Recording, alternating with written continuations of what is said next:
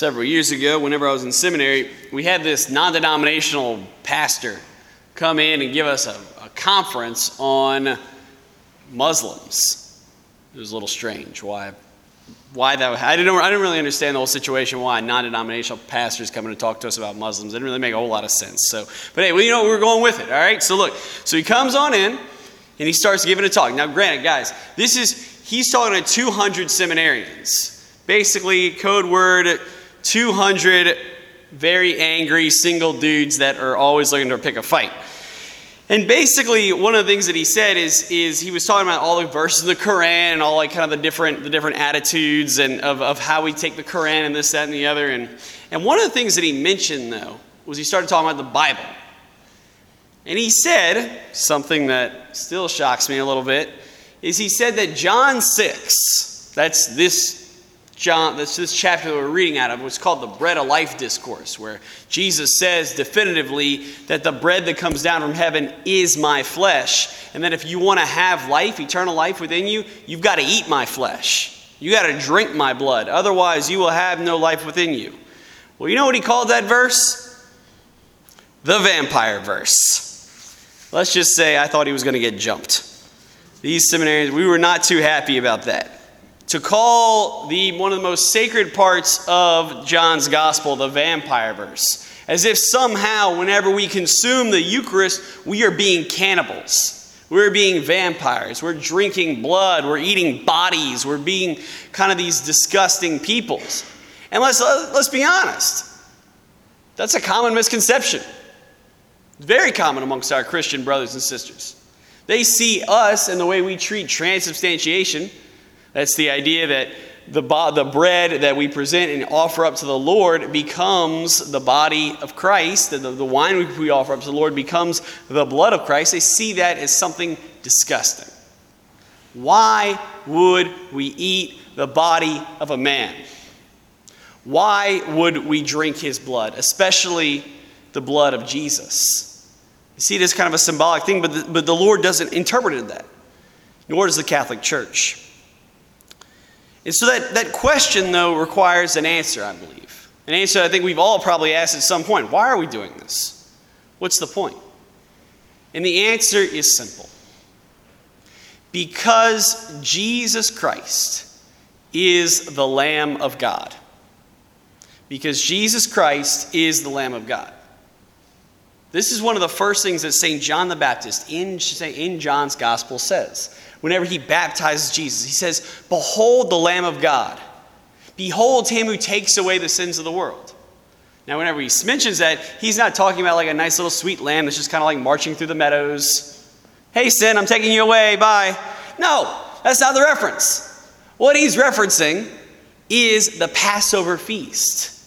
The Passover feast that Moses received whenever he was fleeing Egypt.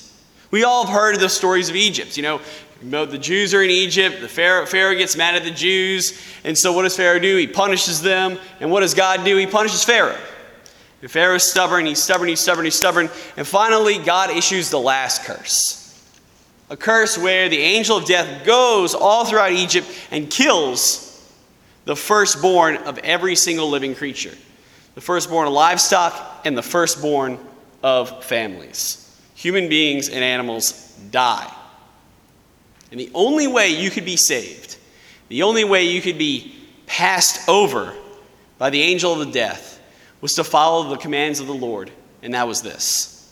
If you wanted to be saved, you had to get an unblemished lamb that was a firstborn, that was a year old, and you had to sacrifice it by bleeding out its blood, taking that blood and sprinkling it over the doorpost of your house. And whenever you sprinkle it over the doorpost of your house, what the angel was to do was to see that blood and pass over. But there was something else that goes on in this Passover. Something a little bit more than just simply putting blood over a doorpost. You see, once the people sacrificed, once the Jews were to sacrifice that lamb, by draining it of its life source, they roasted it. And God commanded them to do something. And that was to eat the lamb.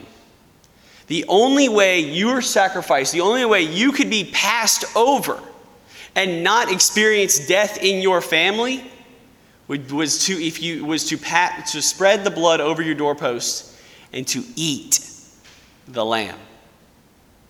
But the fact of the matter is that sacrifice only delayed death. I mean, let's be honest. These Jews died anyway later on in the desert. This is a very small measure. Because of that, they'd only kind of bought them a little bit of time.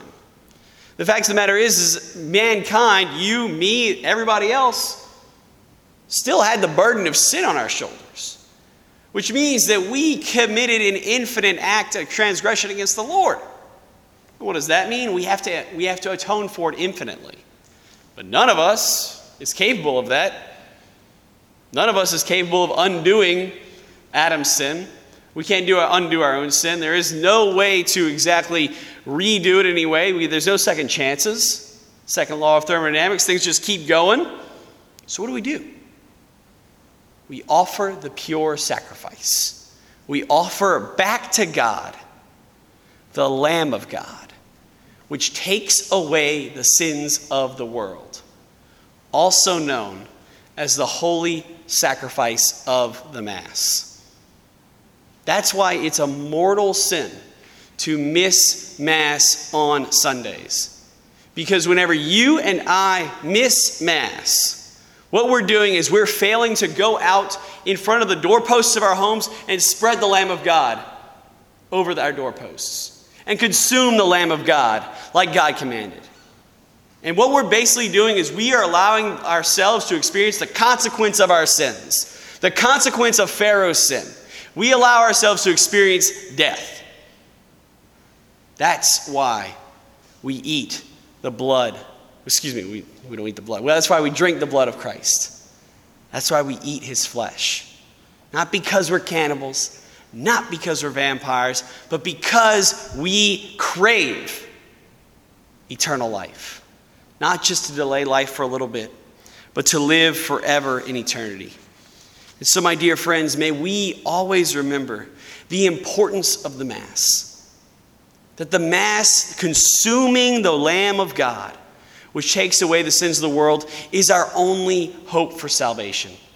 It's the reason why leaving the Catholic Church for any other church, any Protestant non-denominational church, is such a big deal.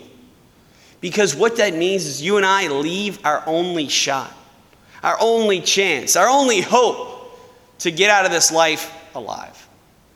So, my dear friends, may we truly relish in this unbelievable fact that we have a back door into heaven, that we might actually have a chance at seeing God face to face all through the Lamb of God, his only begotten Son, Jesus Christ.